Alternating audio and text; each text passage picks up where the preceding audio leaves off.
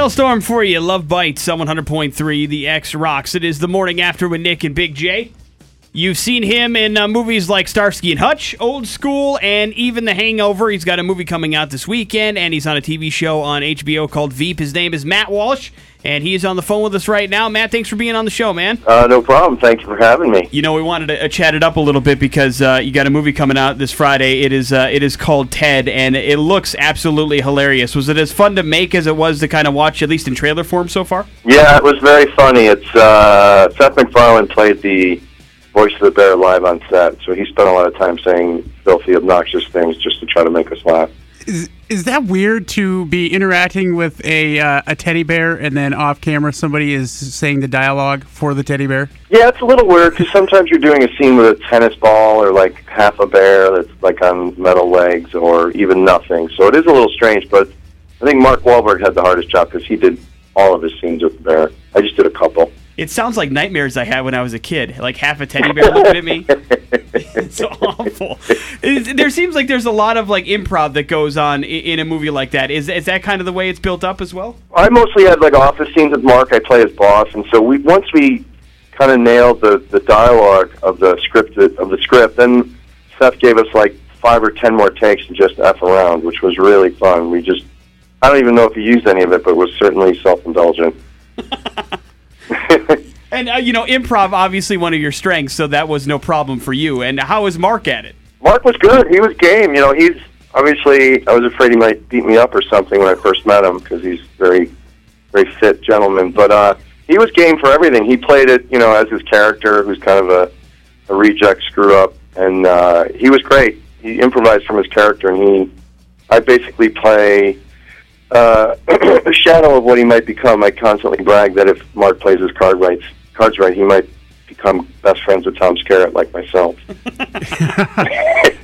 You just recently finished, directing your own movie for the first time, The High Road. Yeah, thank you, yeah. And it looks hilarious. Haven't had a chance to watch it yet. But what was it like watching somebody else go through their first movie directing debut with Seth?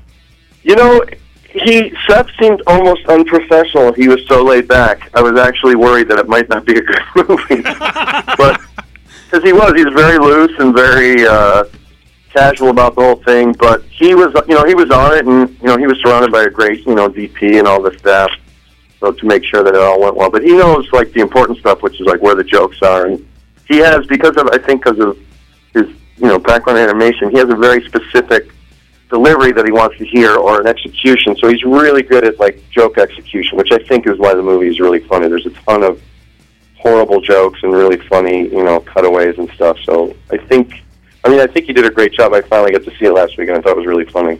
How does that compare when you're you've directed some TV series and you've been in a lot of great movies and then going forth and directing your first movie? What were some of the things you realized like, wow, I wasn't prepared for this, or were you prepared for everything? No, you're not prepared for everything. It's just a simple I don't know if it's like self-helpy, but you just try to do your best every day. Like that's basically all you can do. And I did an improv movie, completely improvised. So we spent 2 weeks just improvising down here in LA at the UCB Theater, so the characters understood the world and the backstory and the relationships. And then when we were on set, you're kind of driven by schedule. You only have so much time, but you just try to find where the funniest jokes are, and you're not trying to look for new jokes every time. Once you have good jokes, you're just trying to film and perform the best execution of those jokes. Well, and it's got to help having, friends like Ed Helms and Rob Riggle and those kind of guys in your movie, and that they can do what you want them to do, I imagine, too, right? Yeah, I truly believe, casting is, 90% of the job, because I think you're right. I was really fortunate to have friends who are from Ed Helms to Joe Latrulio to, Rob Riggle, Abby Elliott, a lot of great Zach Woods. Really funny people, so you just trust their instincts, and you try to cast them to type, and then you can just let them be themselves. I also wanted to talk to you about Dog Bites Man, a show I actually didn't know was out on DVD, but I'm glad that it is because I remember watching it on Comedy Central, and the part that stuck out to us was it took part in Spokane, and we here in Boise, Spokane is always a punching bag for us. So I wanted to know if there was a reason why you guys picked Spokane to kind of be the basis for that show. It was completely arbitrary. The creator of the show was a British guy, and so his understanding of America was an outsider's point of view. So he picked what he thought was an obscure city that could be anywhere. So he picked Spokane just because he saw it on a map and he didn't know much about it. And I think what was funny about it is that actually the mayor of Spokane got upset with us that we were representing ourselves as a Spokane news team, and he had some like press release, and there was a news story about it in the Spokane Times there. Yeah, they got all butthurt about it. It's very weird. Yeah, I mean, we never really took a shot at Spokane. We were just idiots who could have been from anywhere. We didn't really go after the city, but it was really funny. He was really upset by it that we were claiming to be from Spokane and misrepresenting the town. You know, it seems like, organizations like the Upright Citizens Brigade really launches a lot of careers and you know, I don't know, is it networking so much, or you are all learning about comedy together and so you're more of a team with one another? Yeah, those are good points. I think it's a combination of, like, there is legitimate training, like we have a school, and I think people do learn the sound principles of, like, good comedy and, like, writing on your feet, like making choices in a spontaneous scene that will sustain it and keep it going. And then I think you're right. It's like you're just hanging out with funny people, and those friendships last, and you form really strong bonds. And so, you know, the rising tide raises all ships. I think as people become successful, they want to work with their friends, so everyone brings everyone with them. And I think it's also like a good community where people care about comedy, and so stage time is limited at the theater, so people really take it seriously and they watch. There's a lot of good shows in and out of the theater, so you get to learn by, you know, observing other people who have been doing it longer when you're starting out. And so I think it's like it cultivates like a comedy scene where people care about comedy.